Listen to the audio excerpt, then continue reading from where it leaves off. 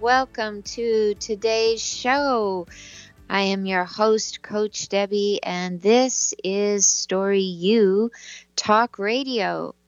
I'm here every Thursday at 4 o'clock Pacific time, and we are live. So if you are listening on the East Coast, it is 7 o'clock your time.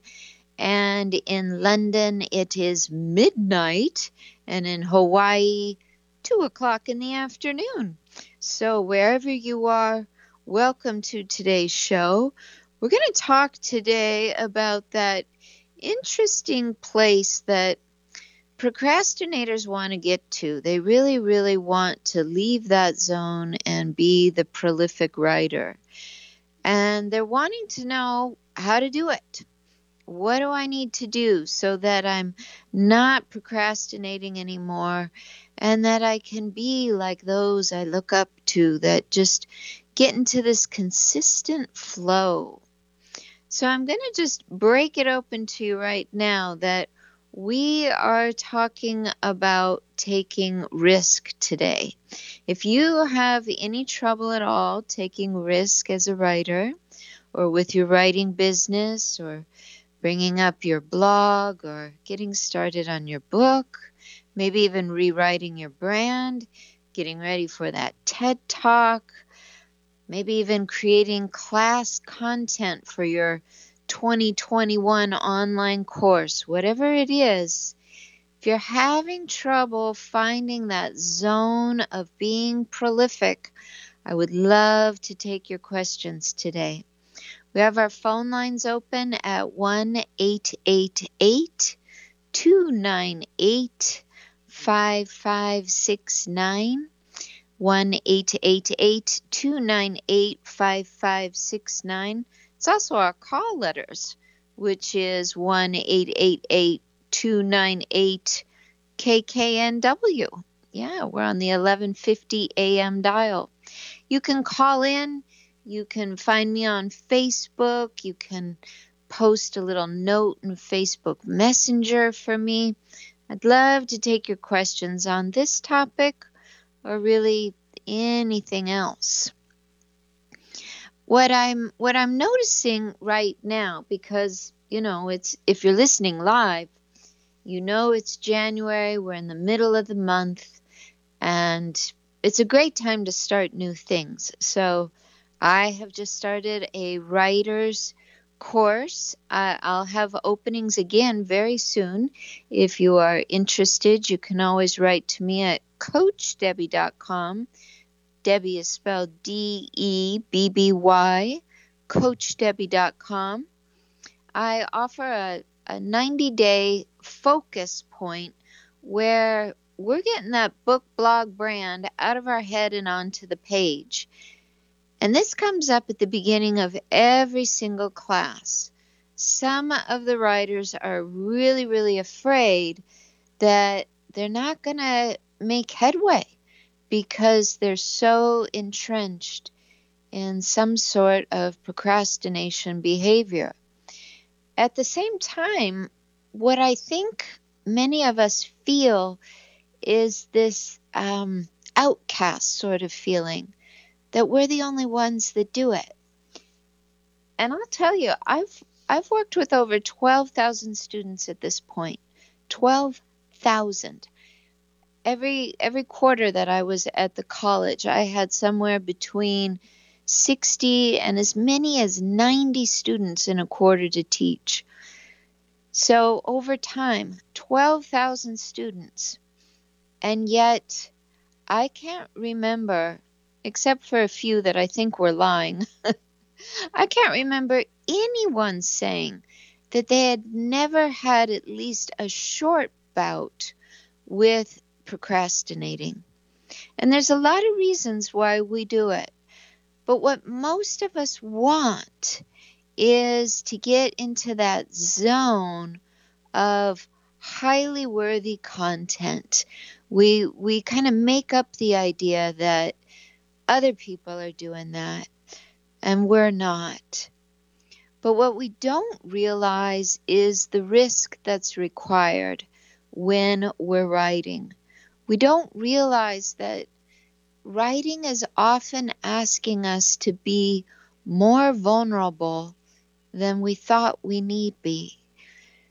Sometimes we're just looking at the assignment, or we're looking at the task at hand.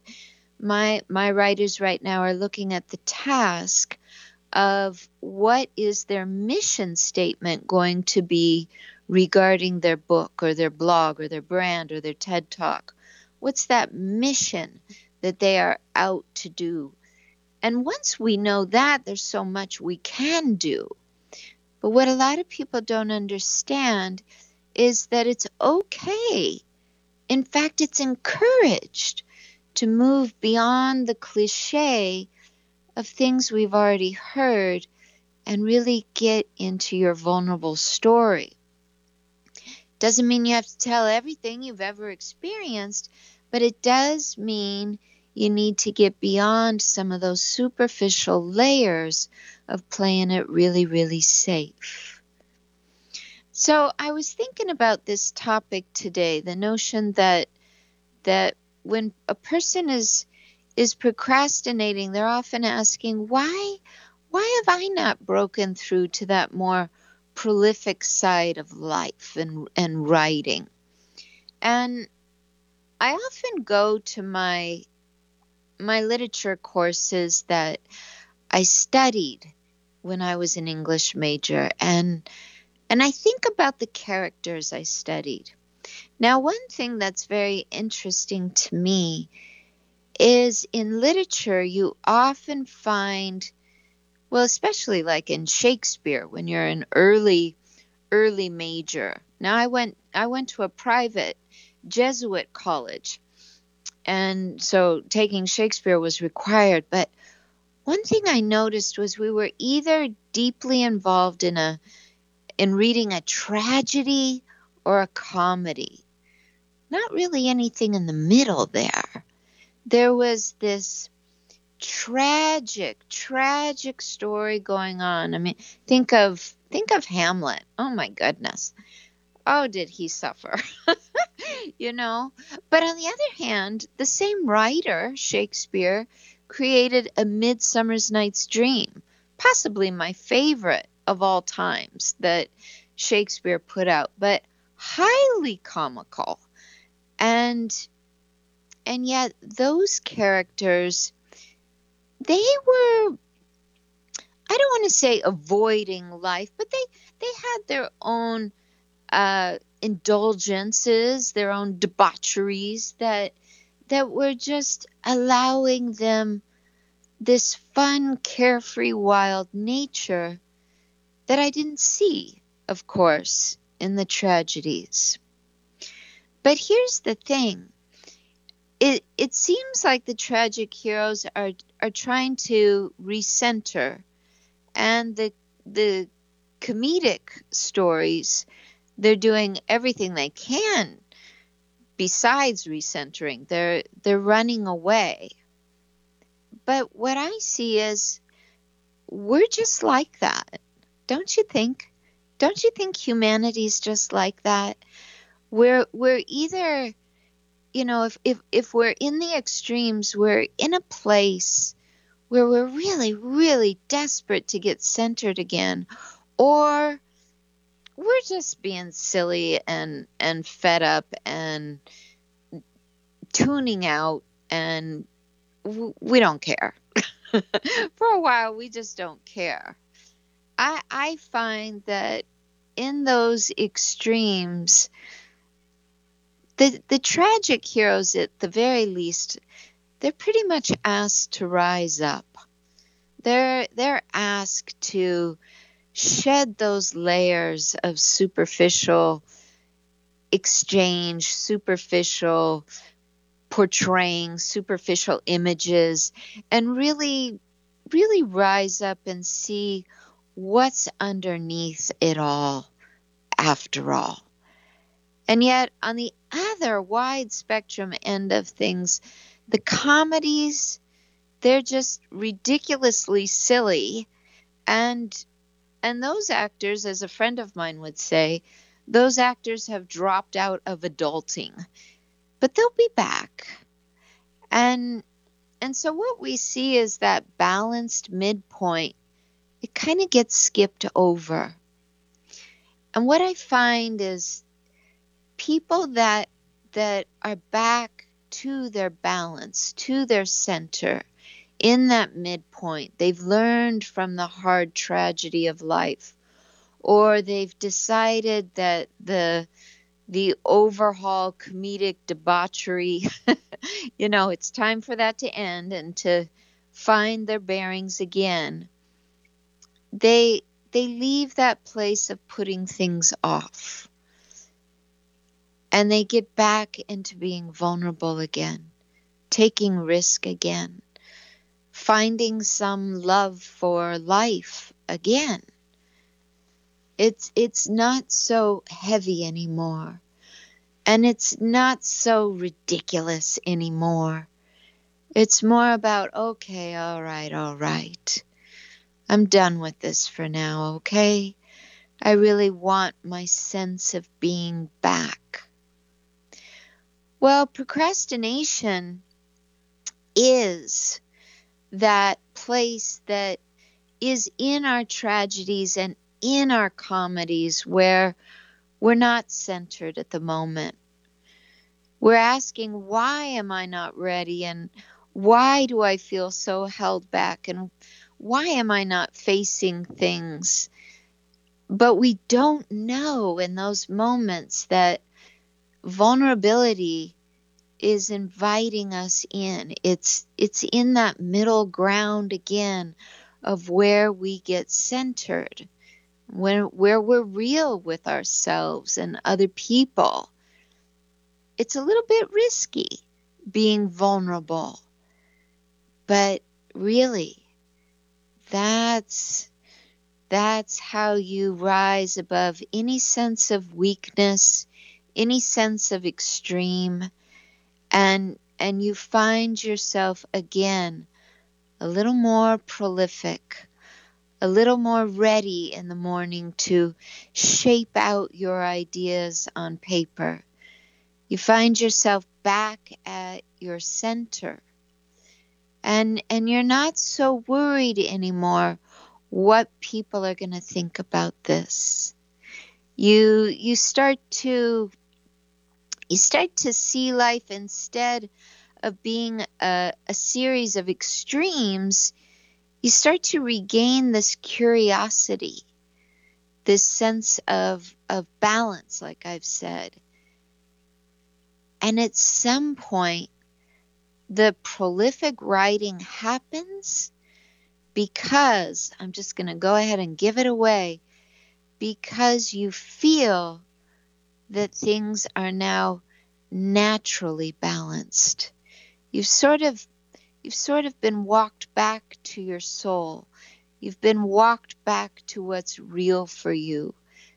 You're not worried as much anymore of what people think or what they're going to say, but you're more aligned with the idea that you don't need a tragedy or a comedy to be you. You don't need to be way out there on the left or way out there on the right. You just want to be you. And being ourself is a risky and vulnerable action in this world. But if we're willing, really willing, we find that our best writing and our daily writing comes right out of that place. Now, you might not believe me yet, and that's okay. That's okay. But we're going to go into some testimonials. We're going to look at this deeper. I really want to invite you, if this is on your mind, even if you want me to read your question and just hold you as an anonymous caller, that's fine. But I would love to hear from you today if you have a question about this. I see that Josh has already started typing something in, so we'll be getting to you very soon. And I also want you to think about the fact that even though I harp on vulnerability often, I do follow can I just say in my own defense, I do follow people who I think are extremely good at being vulnerable and consistently vulnerable. Annie Lamott is one person that I've spoke of many times. And I just want to read you a passage from her book I have right here. It's called Bird by Bird. And the subtitle is Some Instructions on Writing and Life. And I love this passage she has here in the middle of her book when she's talking about index cards. She says, one of the things that happens when you give yourself permission to start writing is that you start thinking like a writer. You start seeing everything as material. Now, why is that so important? Well, for one, people that are not writing are often procrastinating or putting something off, or they're being a little bit like the tragedy of, oh, things are just so big, I couldn't possibly write today. Or they're checked out in the comedy and they've just gone to kind of flitting around for a while. They don't see content wherever they're going because they're not developing any sort of practice around it. But even more so, they've gone too far to the extremes, so they are now fearing their own vulnerability. They're fearing it. And if you fear your vulnerability, then of course you're failing to use it as one of your greatest gifts in communicating with those that love to read your content. So we're going to come back and we're going to talk about this valuable way of moving out of procrastination and into being a prolific writer. So please stay tuned. We'll be right back.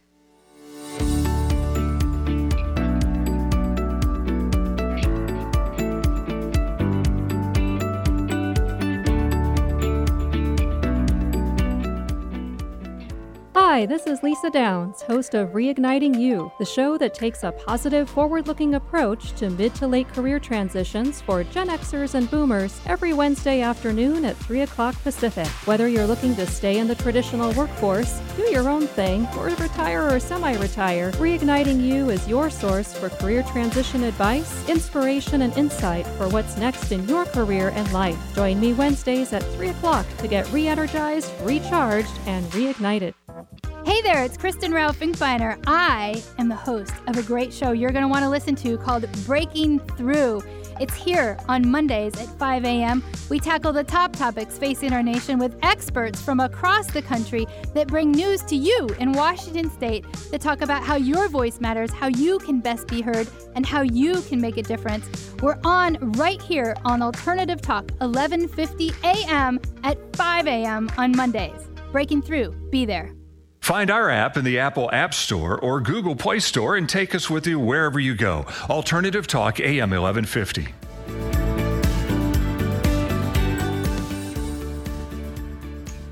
And welcome back. You're listening to Story U Talk Radio. We are live today and we're talking about that funny dichotomy of procrastinators that are usually looking up to the prolific writers and thinking, how did they do that? I often think of the procrastinator as being on the left side of the spectrum and the prolific writer being on the right side. But what I like to remind my students to remember is that all writers, all of us, have times, we have seasons when we do take up procrastination. It's just the far opposite of really being in that flow with our writing. So I really feel like the thing that helps us get centered so we can be in that open space, be in that curious place and write again, is coming into our vulnerability. And for many people, being vulnerable means something terrifying, like allowing yourself to be weak or allowing yourself to just be completely naked and judged. But actually, vulnerability is when we sort of take on that image that Joseph Campbell used to talk about in The Hero's Journey. And I love this image. He says, all humans, not just men, not just women, not just people that live in one place or another place, all humans, all of us, all humans must rise to the courage just like a snake who sheds his skin. So in other words, vulnerability is an act of courage. It's an act of shedding a layer, not taking everything that helps us be skillful and maneuver our way through life off. Not that. Just a layer that might be a little artificial, a layer that might be used up, a layer that might be crinkly and has lost its freshness, a layer that might not be completely honest. Vulnerability is just our ability to stand in courage, and take on what's in front of us. But if we're afraid to do that, over and over and over again, what we'll do is procrastinate. And I have my doctorate degree on all the ways in which you can procrastinate. And I'm being a little facetious there, because what I mean is I tried them all. And I was pretty darn successful at getting out of all kinds of stuff, because there were some types of procrastination that I tried over and over again, and I got pretty proficient at. I found in a recent article in Huffington Post some of the most common ways that we procrastinate, and I also have a few of my own favorites. So I think we should take a look at this. But I want to go into this by sharing with you a quote from James Clear, who wrote the book Atomic Habits. I've talked to you a little bit about that book. It's really, really good. And I'm not someone that loves to be goal-oriented. But what I find about James Clear in the book Atomic Habits is that he has this clear understanding that if we put something on repeat, we're going to get better at it.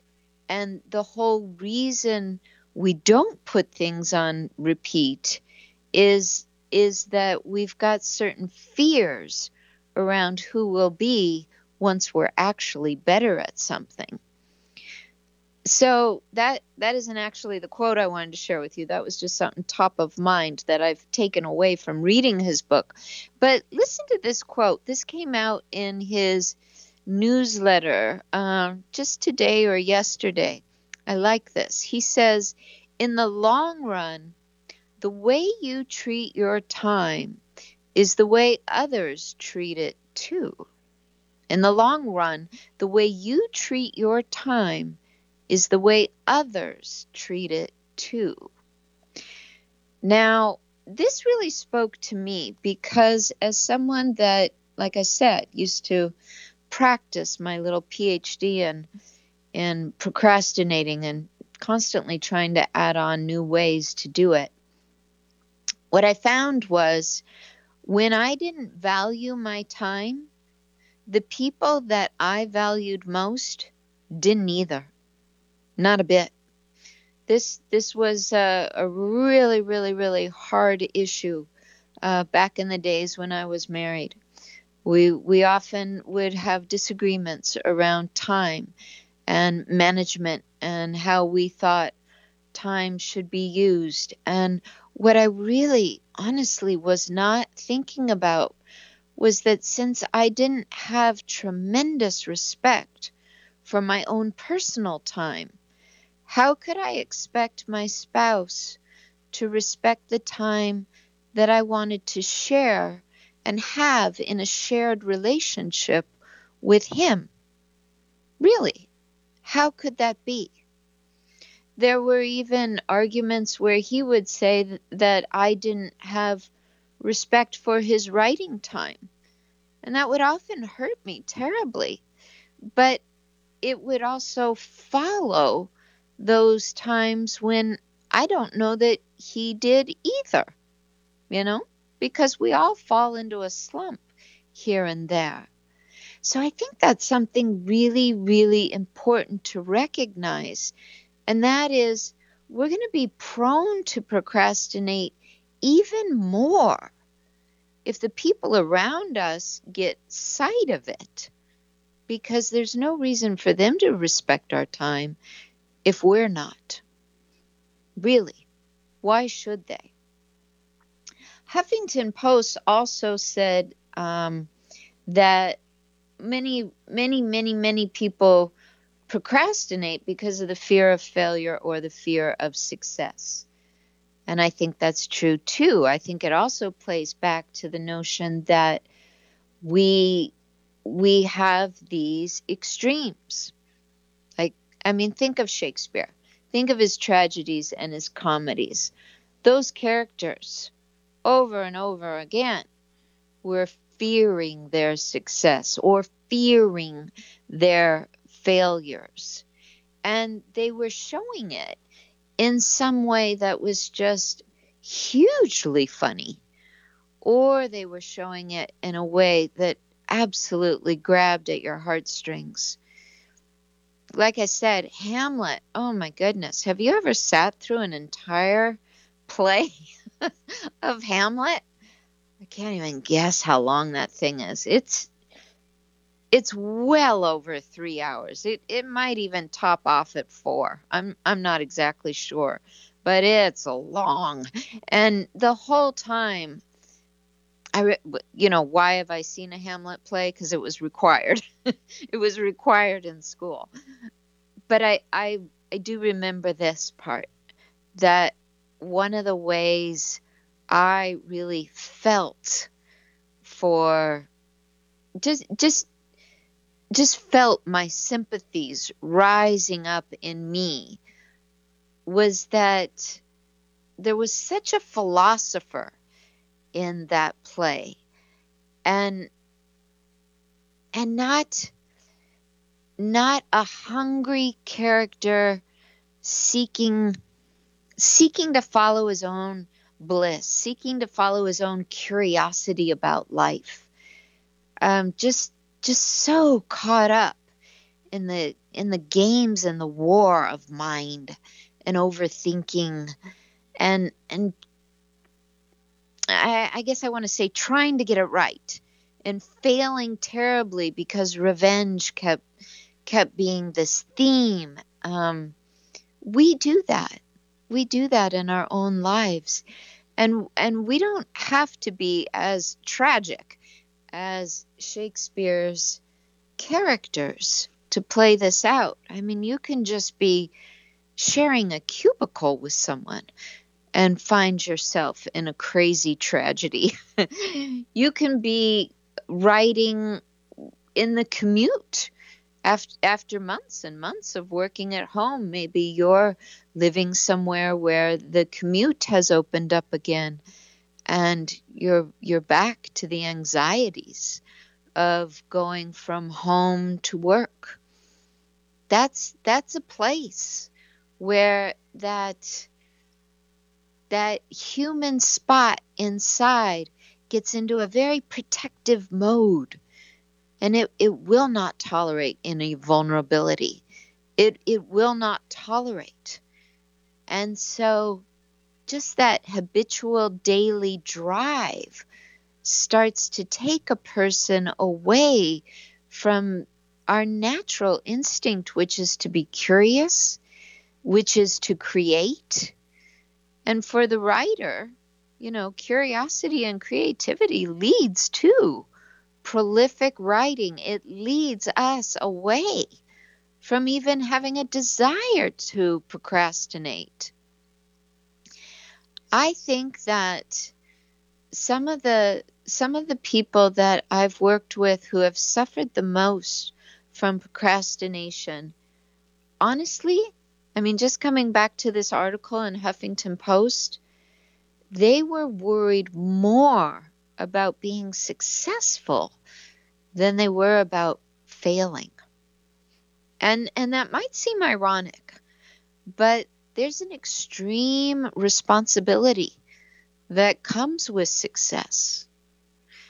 And so even in that regard, I often think of the tragic characters as being more aligned with fearing that they'll become successful, and the comedy avoidant type, the procrastinator, they fear their failure, but they're willing to get drunk and write it off.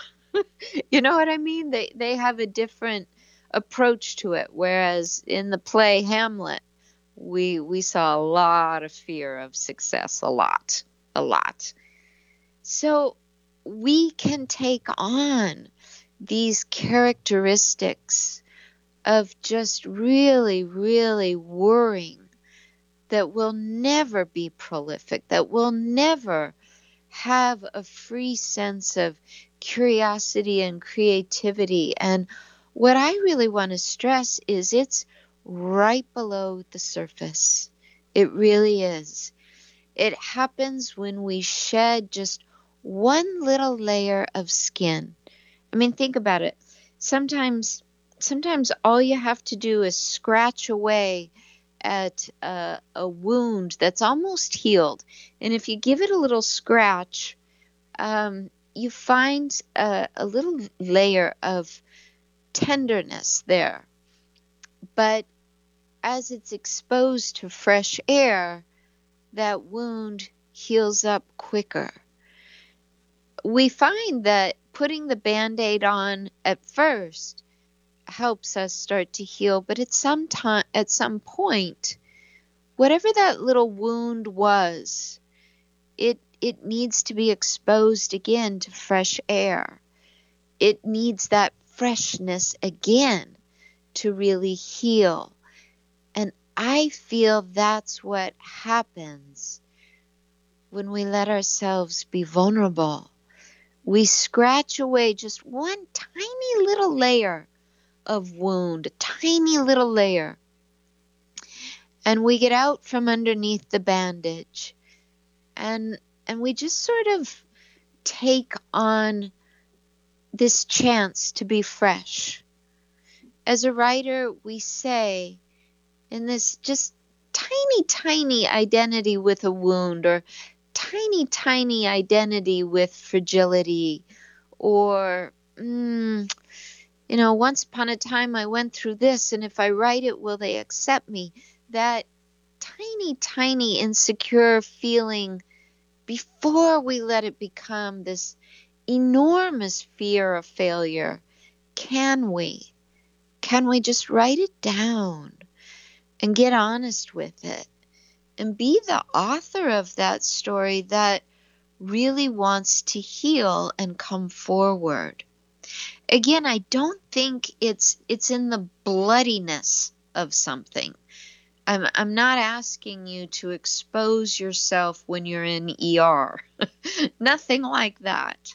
But I am saying at some point, if we stay so protective of our real gifts, our real curiosity and natural ability to just explore our words, we're not going to grow. We're not going to be prolific. We're always going to find ways to lean left into being more procrastinating instead of leaning right and finding that prolific sense in us. Josh, I wanna say here, Josh has written in with this great question: how do I be vulnerable and sound like I know what I'm talking about? Do these two go together? In my work, people depend on me for my leadership. I send out memos constantly. Is this a place to be vulnerable? It seems wrong. Okay.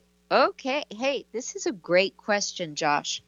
So we're going to come right back and talk about vulnerability, leadership, and writing. So stay tuned. We'll be right back.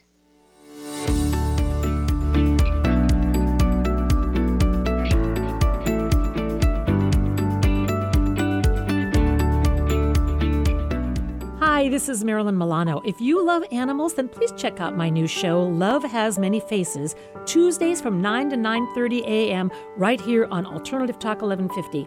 I'll be talking with rescue groups, animal advocates, and other organizations that help animals, sharing their stories and giving our listeners some tangible ways in which they can help make a difference. That's Love Has Many Faces, Tuesdays at 9 a.m.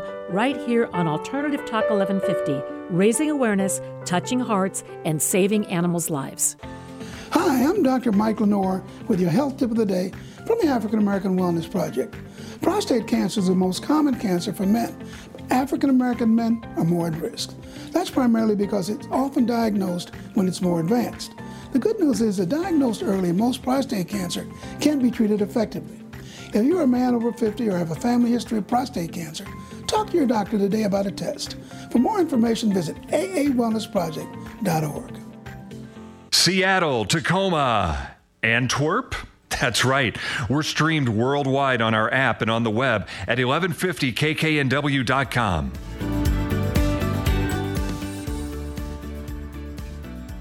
Hello and welcome back. You are listening to Story U Talk Radio, and we're really getting into that topic of being vulnerable in your writing so that you really get into the flow with your own words. We were looking at Annie Lamott, who really believes that you're never short on words or short on content anytime you are shedding away this overprotection of your image. I really relate to this very, very much. And I think this may have been part of what drew you in. I'm talking here to Josh, who wrote in about being vulnerable at work. And he says, is this a place to be vulnerable? Because, as he put it, people depend on me for my leadership. Now, I really appreciate this question. You got me thinking here. So what I want to say to you is we've been talking about leaning into tragedies and comedies and these dichotomies when we go far to the left and far to the right. And I hope you all know I'm not talking about politics here. I'm just really talking about direction. We can lead ourselves far off our own paths. But how do we find ourselves in the center again, feeling centered? So Josh, as someone in leadership, you might feel that, being a leader is like leaning far one direction, whether it's left or right. Again, not political, but that being vulnerable is 180 degrees away from that, leaning completely in the other direction. So what I want to share with you here is that I think your strength as a leader is in knowing that your presence is essential. Your presence is essential. If you can start from that, what was the word you used? Memos, that you have to compose memos. If you can sit yourself down in front of the computer before you compose a memo and really feel into the fact that you are the leader here. You're not the only mind, of course, but you are the leader and you have a message to share. I think this will help you not shed all of your skins, because we never want that, but it will help you realize your people need your presence. So how might you be present without, fixating over your tie? We would say, to just conjure a physical image here.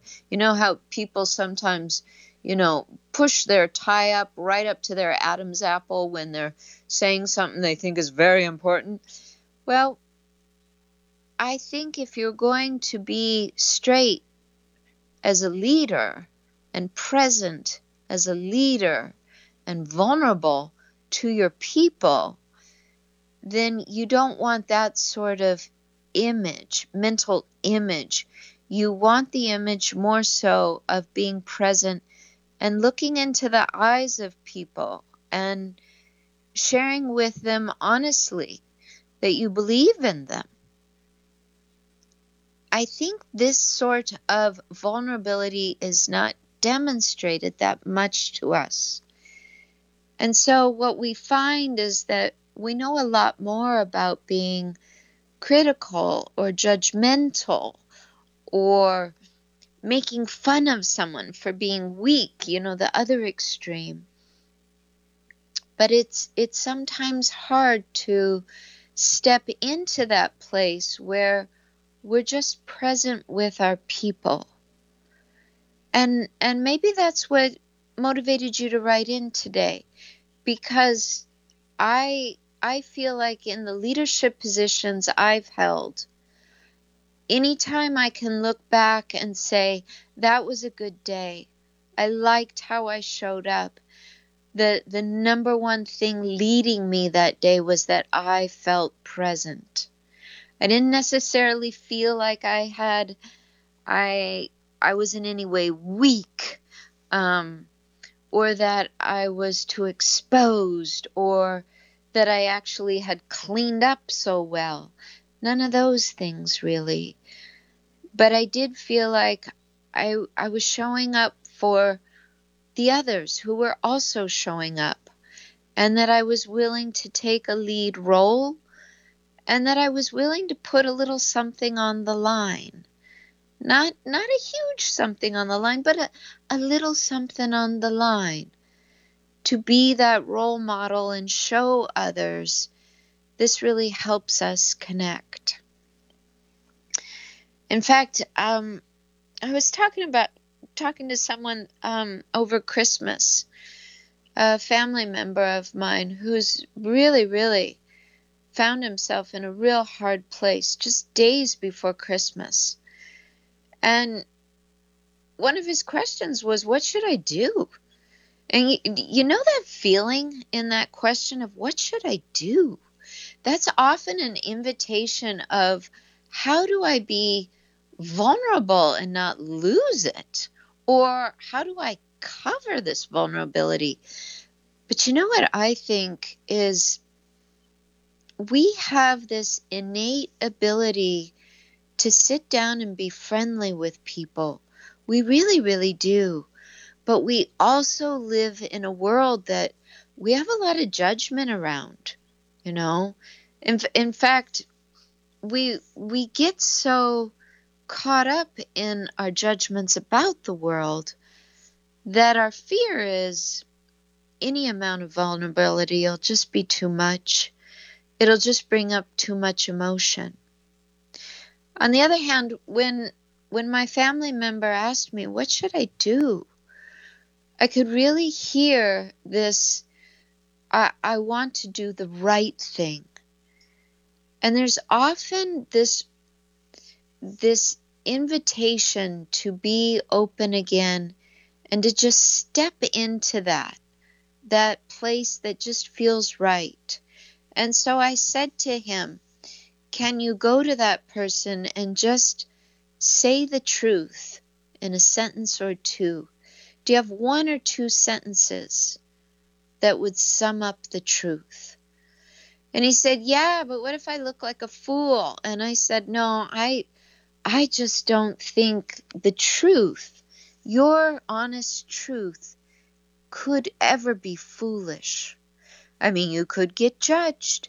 And if you don't want to be judged, well, yeah, you're up against something tough.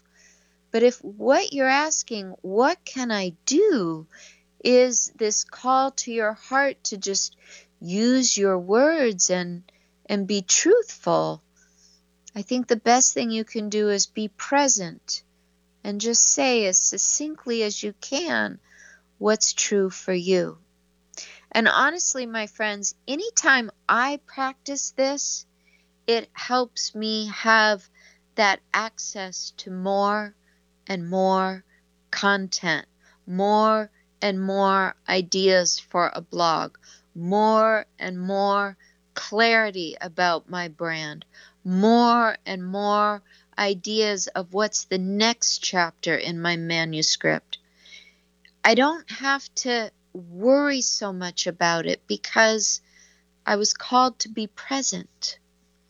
This family member of mine is saying, how can I do that? How can I do what is the next right thing? Well, whether you're like Josh, who is in leadership, or you're like my family member who's, really being called on the carpet here, I think what people are wanting and expecting is our presence. And that makes us vulnerable, but not so vulnerable that we're naked or nasty or lost. Not that. Vulnerability is just that layer that's below the surface. It's right below the surface. And you can go deeper and deeper into it if you choose, but don't forget, it's just below the surface. It's just a creative invitation that says, go a little further, just a little bit. So let's say you were thinking, I'm going to write a little note that, gosh, I don't even know what Josh does for a living. But let's say the issue is that people are not on time these days. So I need to put out a little memo to articulate some leadership here and let people know how this works here at the company. You could be very frank and just pull out all the reminders of what all the rules are and how it works here at this company. Or you could add a little more personality, that vulnerability that just says something from your own life, such as I've noticed that we're not all punching in on the clock at 9 a.m. And I don't want to say that 9:02 is too late, but just like all of you, I have things going on at home and I value being here on time, and I want to see that we all share this value. Did I do well, Josh? That's right off the tip of my head there. But do you see how that's a little more vulnerable? You're mentioning that although they might know you as someone in a suit and tie, you come in from home just like they do. You're driving in from home. You're taking public transportation in from home, however you do it. And you have a value of being there by 9, and you want this to be a shared value. That's just one layer of being vulnerable with your people without asking them to go to the manual. And on page 73 and in part A, it does proclaim that, you don't have to do that as a leader. We can be a little vulnerable and get our message out there. And we find that by doing that first memo, well, when the next one comes along that we need to do, we're not quite as scared.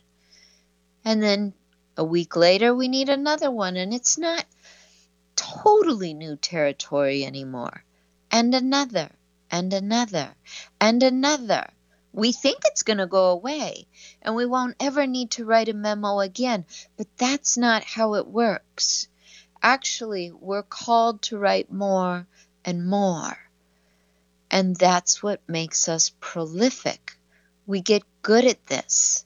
We stay open to the fact that a while ago we dipped our toe into those chilly, awful waters and we found that we could say something that was just below the surface, and we were okay. And then we do it again and again, and we do it again, and then we do it again. And that's what makes a prolific writer. I want to bring up this final quote that I marked down for the show today, because when you're prolific, you are taking risk. When you're vulnerable, you are taking risk. When you're sharing your heart, you're taking risk. And yet, I want you to keep taking risk, but be really smart about what you let in. So with that said, I want to share with you this quote from Brené Brown. She says, and I love this, this comes from Why Your Critics Aren't the Ones Who Count. Brené Brown says, if you have constructive feedback you want to give me, I want it. But if you're in the cheap seats, not putting yourself on the line, and just talking about how I can do it better, I'm in no way interested in your feedback. Now that is a gutsy thing to say, and I love it, because what she's saying is, if you're taking the vulnerable risks that I'm taking, we could have a conversation later, because I see you on par with what I'm up to. I'm being prolific over here. I'm investing. But if you're in, quote, the cheap seats, I love that. If you're in the cheap seats, not putting yourself on the line and just talking about how I can do it better, I'm in no way interested in your feedback. That is a quote from Brené Brown. And she is thought of as kind of the wizard of vulnerability. You know, she brought it to the surface at a time when no one was specializing in it.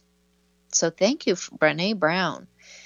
And thank you, my dear listeners, because it is one of my goals to help you be more comfortable with your voice, but to do it by upping the level and taking more risk, putting out those memos, making yourself say just a little bit more, going a little deeper, scratching away at the surface, trying it out.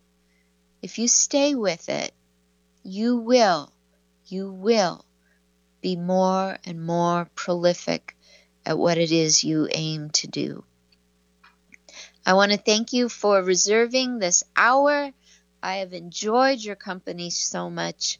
I'll be back for a new topic next week. And until then, namaste, my friends.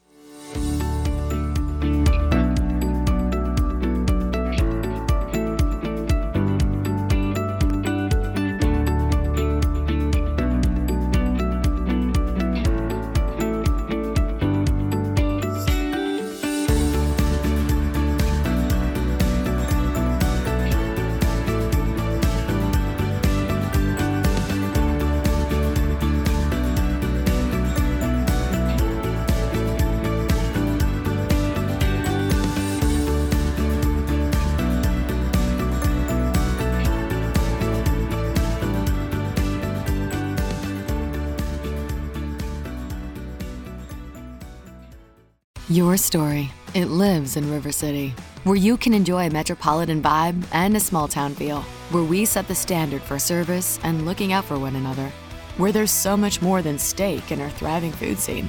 Your story is the story of Omaha, told by those who live it and love it. Whether that's helping you keep up with the Cornhuskers or creating the content you crave. And here in the Omaha World Herald is where it comes to life. Omaha World Herald, where your story lives.